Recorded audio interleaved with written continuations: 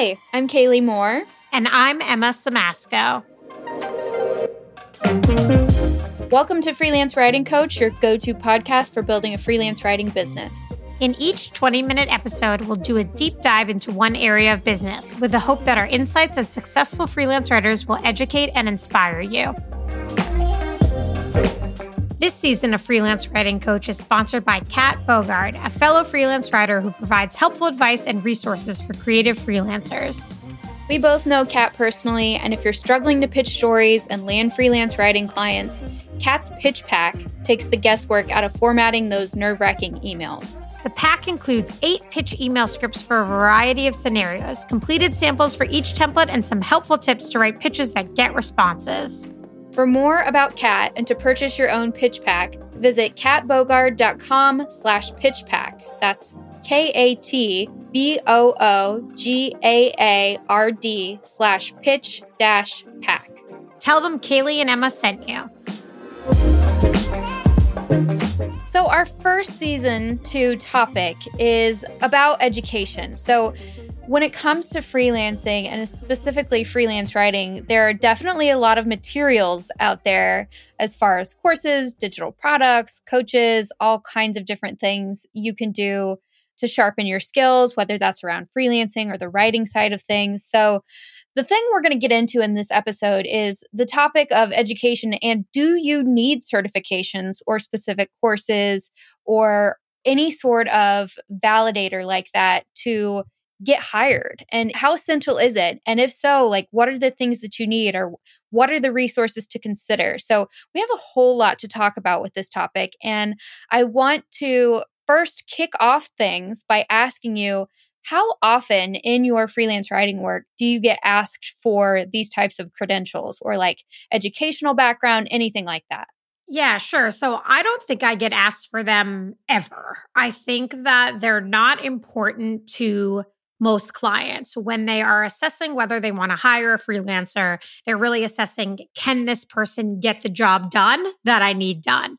But what I think that they can be helpful for is giving you the knowledge to feel confident about getting those clients, about completing the work that you're selling. So I don't see these courses and certifications as a selling point for you as a freelancer. I occasionally see them on people's websites, like, I have this certification. I participated in this mastermind. And I always think like that is not a validator at all for me.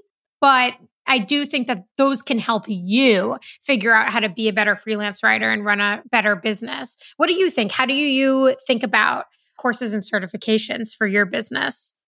So I have taken just a few, and most of them have been on the business side of freelancing because when I started, I really didn't know what I was doing. And I was like, there's got to be something documented out there that'll help me do this better. So in my case, I took creative class, which I later went on to become a co-teacher of.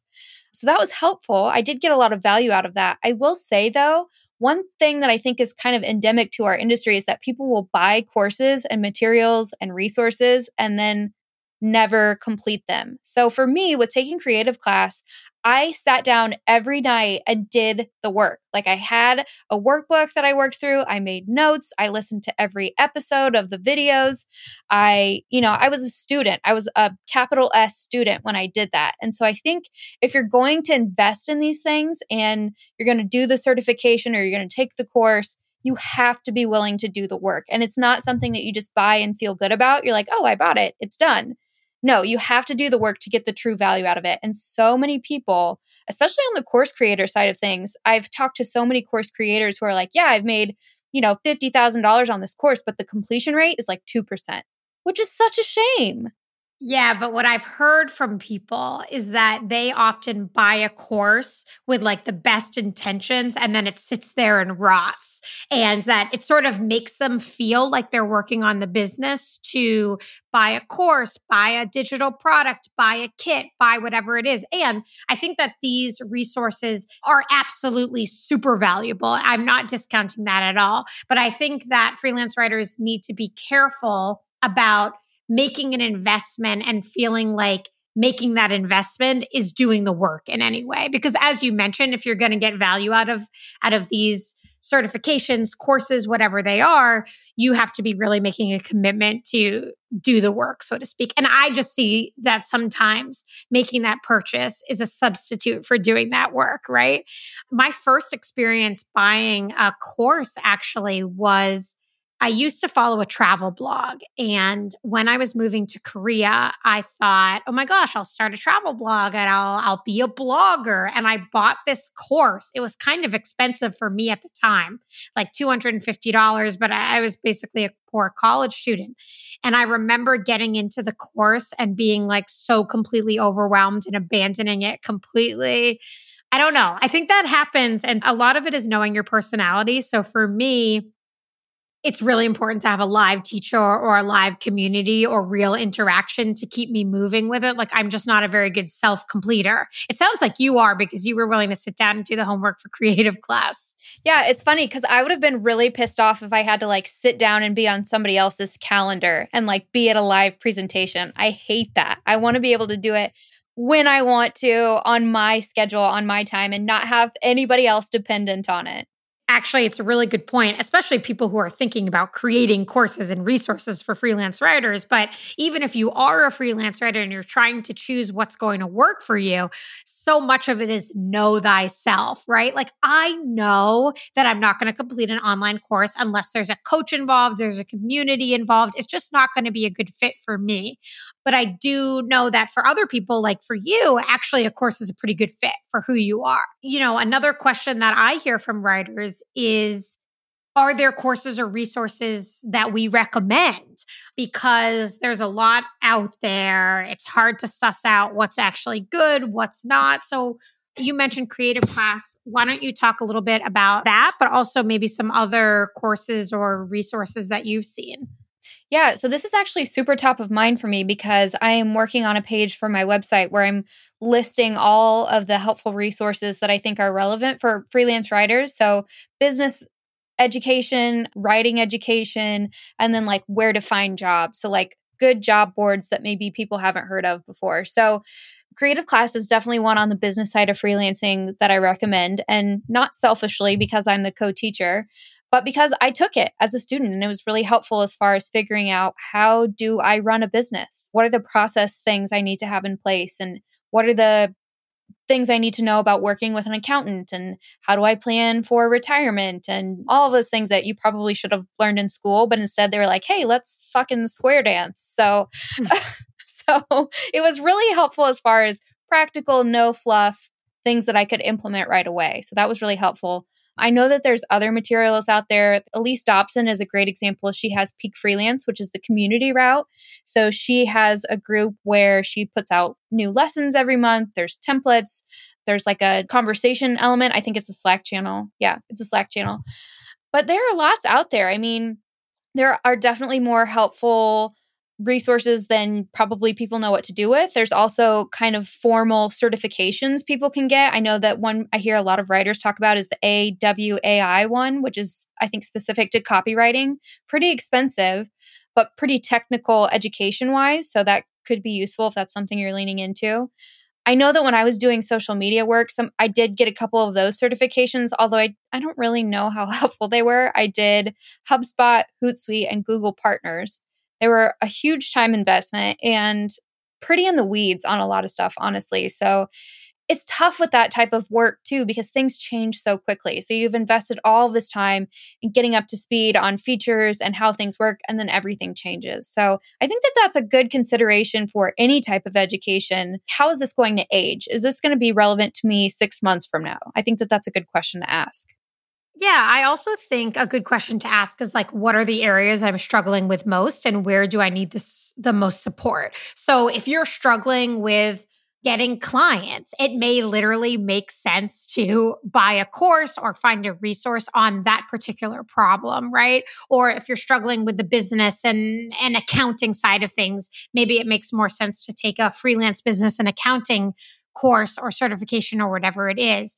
I think that identifying areas where you're struggling is an essential part of it. And also being open-minded that it doesn't necessarily need to be a course that's for freelance writers. I've seen lots of courses or communities that are for general freelancers or general business owners, or there's one called the Wise Women's Council, which offers a community to moms, actually. I think it's moms, not just parents, although I'm sure they're open to parents of all kinds, but that's sort of a specific type of person, right? That needs some specific type of support. So I think that's a really important aspect.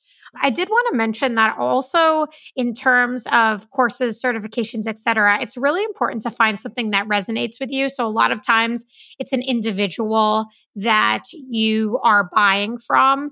And it's really important to say, like, does what this person is doing really resonate with me? Like, do I feel like they understand my problems? Do I feel like they're going to be available if I have a question?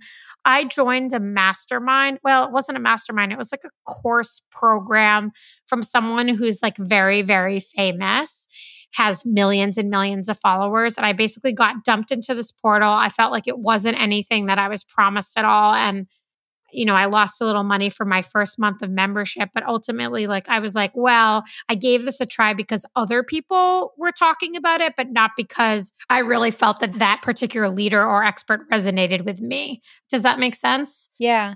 Well, speaking of that and speaking of like educational background, I want to kind of reroute the conversation just briefly and talk about formal education, so college. I think you and I both have kind of writing-centric backgrounds as far as our secondary education goes. I was a communications major. So what's your stance on, do you need to have like a writing-specific college degree? Yeah, I don't think so, but this one is interesting because I feel that my degree in English is absolutely pivotal in being a good writer. I mean, it didn't help me learn how to write for a business, but it helped me learn how to construct a sentence. I learned a lot about grammar. I learned a lot about how to read a text. I just learned so many skills as part of that, where there's lots of people who say, oh, my college degree was totally useless. It doesn't benefit me in the real world. I really don't feel that way at all. I feel like my humanities degree has served me incredibly well. At the same time, I don't think that if you don't have a college degree and you want to be a freelance writer, you need to go and get a degree in English. I don't think that's the route that needs to be taken. I think you're much better served to read a lot of books. And that's one thing that is kind of interesting when we think about, do you need certifications, courses, coaches, et cetera? It's like, not necessarily, but like, are you really a student of writing? Because that's a bigger question. Like, are you reading books? I feel like there's lots of freelance writers out there who are not very good writers. And I always wonder, like, are you reading a book every night before you go to bed? Because I'm worried that you're not, because if you were, I just don't see how you could write that sentence. I'm so glad you said that, because that's exactly what I was going to speak to in regard to my college education. I don't feel like I got a lot of great tactical day-to-day use stuff, but I feel like it taught me to be a better, more passionate reader. So you pulled that right out of my brain. And yeah, I too read a book every single night before I go to bed. Actually, I read it in the bathtub because that's just kind of how I wind down at the end of the day. But yeah, I read every day. And if you're not a good reader, it's really hard to be a good writer because your brain is a muscle. So you have to exercise it. And reading is really good practice for that. Yeah. And writing is ultimately good practice too. I mean, there's quotes out there that are like, in order to be a good writer, you must write every day and read every day or whatever it is. But it's kind of true that it takes a lot of practice. And there's another quote out there. I don't know who it is, but the quote is basically, writing is thinking. And if you have clear writing, it's clear thinking, right? And so the ability to articulate something, it takes a lot of practice. It's actually like kind of a nice segue into talking a little bit about coaching, because, we're talking about, do you need certifications, courses, but what about coaches? So I'm curious to hear from you, because I know you work as a coach, but also, like, have you found use personally from coaches? Tell me a little bit about it. Yeah. So I am kind of a strange individual I kind of touched on it earlier, in that I don't do well with like directed learning. I feel like it's an aversion to authority maybe, but I'm very skeptical of working with a coach because I just feel like I am much more better with asynchronous or more autonomous self-directed learning. Like, I don't necessarily want a coach to tell me what they think about what I'm doing. I want to just act on it and let it marinate and kind of take my own route with it. So I think that that's one thing to keep in mind is as you ask yourself this question about, do I need a coach? Is your personality compatible with that type of direction? Are you going to be better suited to read a book or take a course or listen to podcast episodes and learn kind of passively? Or do you want somebody who's going to interact with you directly and share feedback and do all of those things? So like for me, I don't take direction very well, so it's not a great option for me. Yeah, you know what this makes me think of is when Kaylee and I hosted our Domina retreat, which was our business retreat a few years ago, we had everybody read The Four Tendencies by Gretchen Rubin. And it basically like categorizes people kind of how they're motivated, I would say, like whether they're internally motivated or externally motivated. And one of the things I realized going through that exercise is that I had a lot of what Gretchen calls the obliger in me, which is that I am very motivated by other people. And so coaching for me is great because I have dedicated time that I'm not good at giving myself, where I might take an hour every week and work with the coach on something that either I've been avoiding or I know needs help or I just need support. I need that hand holding. It's interesting because you and I are so different. And I also think that these differences kind of speak to the different ways that you and I have run our businesses. Like I remember years ago, we talked about how many interviews I was doing and how many video calls I'm willing to be on. And you were kind of like, oh man, I want to do way more asynchronous work than that. Like, I don't want to be in meetings with my clients all week. Like, ugh, it sounded horrible to you. I don't know. Maybe it doesn't sound horrible to you now. Not that you don't ever want to be in a meeting. Yes, still true. Whereas I'm like, get me in the meeting. I want to talk to the person. Like, I just am not as motivated when there's not as many touch points. I think also it's like worth talking a little bit about coaches offer different types of things. So like you and I both offer coaching to freelance writers. My model is I do a 1.5 hour super session where we really dive into the business. It's like a one and done session. You offer, a 6-week coaching, I don't know, I wouldn't call it a course, but like a program, right? And then there's coaches that offer like kind of everything in between. I recently worked with a coach on systems. So she helped me come up with like a way to manage subcontractors using some light software. And it was a 2-hour session and it was a really expensive, but it was just like 1 2-hour session. And I don't know, like I was willing to buy it, even though it was really expensive because I needed someone to hold my hand for this one particular thing. And what was your read on it once you did it? Did you feel like it was worth the investment? I don't. Yeah, that's a good Maybe question. don't answer if you don't want to. No, it's fine. I think it's actually like important to talk about. So like the coaching session was, I think, $1,500 for 2 hours, which is a lot for a 2-hour session. In contrast, my coaching is like, I don't know, a fifth of that. I mean, it's just like when I priced my own coaching, I could never charge somebody $1,500 for what I'm going to do with them, even though probably what they're going to get is about the same value. But I'm just like $350 feels right. Maybe what I bought from her was worth $750. I don't know. I just felt like it was a lot of money for like, I don't know. What do you think? Would you be like, if someone was like, oh, this coaching hour is $1,500, would you be like, yeah, sounds good? Or would you run away? Or I don't know. I mean, I really think it depends on the perceived value, like that was something that was a very clear pain point for you. And that was like, hey, I'll fix it for you. So maybe that's worth $1,500. My coaching that I do with freelance writers is 30 minutes once a week for 4 weeks. And it was $250 a session. And then I give a ton of follow-up materials in an email after we get off the call. And there's a little bit of homework where they have to answer a few questions and submit it through a form on my website every week, just so they're like thinking about things and answering questions and moving forward down the path. So I did raise that. I think I doubled the price this past year. And funny enough, I haven't worked with anyone this past year. Oh no. Do you think it's because you raised the price, or do you think it's because you haven't been focusing on it as much? Or I don't know. I feel like the price is probably prohibitive. I feel like it's not something I ever really talk about out in public. It's there if somebody goes searching for it, but it's not something I push. And the other thing too is that I don't know that everybody wants to be assigned homework. And I think yeah, I feel like that's probably intimidating for some people. The thing is, though, I feel like the results of the people who went through the coaching program with me, from the reporting back that they did and said, like, here's what happened post learning from you and implementing this stuff, I probably should be charging a lot more. So I don't know. Again, it puts me on somebody else's calendar, though. So I'm like, I don't know if I want to do this. Well, that's interesting. I think that with the coaching, it's about perceived value. And I think when someone is assessing a coach, I think it's really tempting to be like, I'm going to spend $1,500 on this. Will I get $1,500 back from this? And you might, but you might not. Like, I'm not exactly going to get $1,500 back from having this system, but it was probably worth doing. Like, my business is not hurting because I spent that $1,500, right? Like, I knew, like you said, it was a really big pain point. I couldn't find the right person to help me solve it. So now that you've kind of talked this out, I am like, yeah, actually it was worth it. I'm still like non-compliant though. Like, I don't really use the system that she helped me set up, even though she understood what was going on with me. So that's like maybe a personal problem. But I think that is like something though that we should touch on before we end this episode, which is about assessing cost.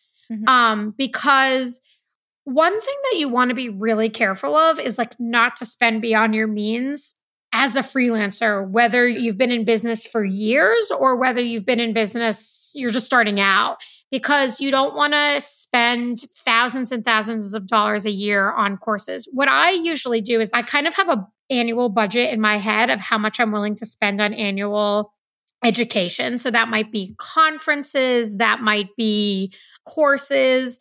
And usually, I mean, during COVID, there hasn't been a conference, but I usually say like, I'm going to do one conference that I'm going to pay for every year. And then I'm willing to do one other sort of intensive coaching or community or something. So that kind of helps me make sure that it's something that it's like within the realm of something I can afford. I recently helped someone assess whether they should buy something. And I think the program they were assessing was $4,000. And I asked them like, okay, what did you make from your freelance business in profit last year? And I don't remember what she said, but I said, if you made $4,000 less than that this year, would that affect your life? Would that affect your ability to pay your mortgage or whatever, right? Or your ability to go out to dinner? And she ultimately said no. And I said, well, if you think that you can do at least as good as you did last year, the worst case scenario is you make $4,000 less. Like, I think there's some like mindset stuff that needs to happen with this too, right? Yeah, I think that's a really good point. And those are definitely good considerations to keep in mind. I think the two final points before we wrap this up are, number one, if you're just starting out as a freelancer and you're looking for educational resources, soak up all of the free content that you can, because there is so much good value out there that people are putting out as content marketing in hopes that you'll eventually buy their thing. But soak up the free stuff while you can. I mean, it's out there. Just take the time to invest in reading it and consuming it and implementing the suggestions that people have. And then the other one too is kind of like you said, is it going to impact your quality of life? Is it something that you feel like is going to make a meaningful impact? So just really take some time and consider, is this right for me, my personality type, my learning style? And is the perceived value or is the possible return on investment high enough to where this makes sense? Yeah, absolutely. And then the final cherry on top of that is to remember that any education you get is really for you. It's not really something that your client is going to assess you on, in the sense that they're not going to be like, oh, she's HubSpot certified, I definitely need to have her. I mean, if you're doing HubSpot implementations, that might be another story. But if you're a freelance writer, those certifications aren't going to make or break whether you get the job. Thanks so much for listening to this episode of the Freelance Writing Coach podcast. If you want more tips, tricks, and resources for building your business, visit freelancewritingcoachpodcast.com.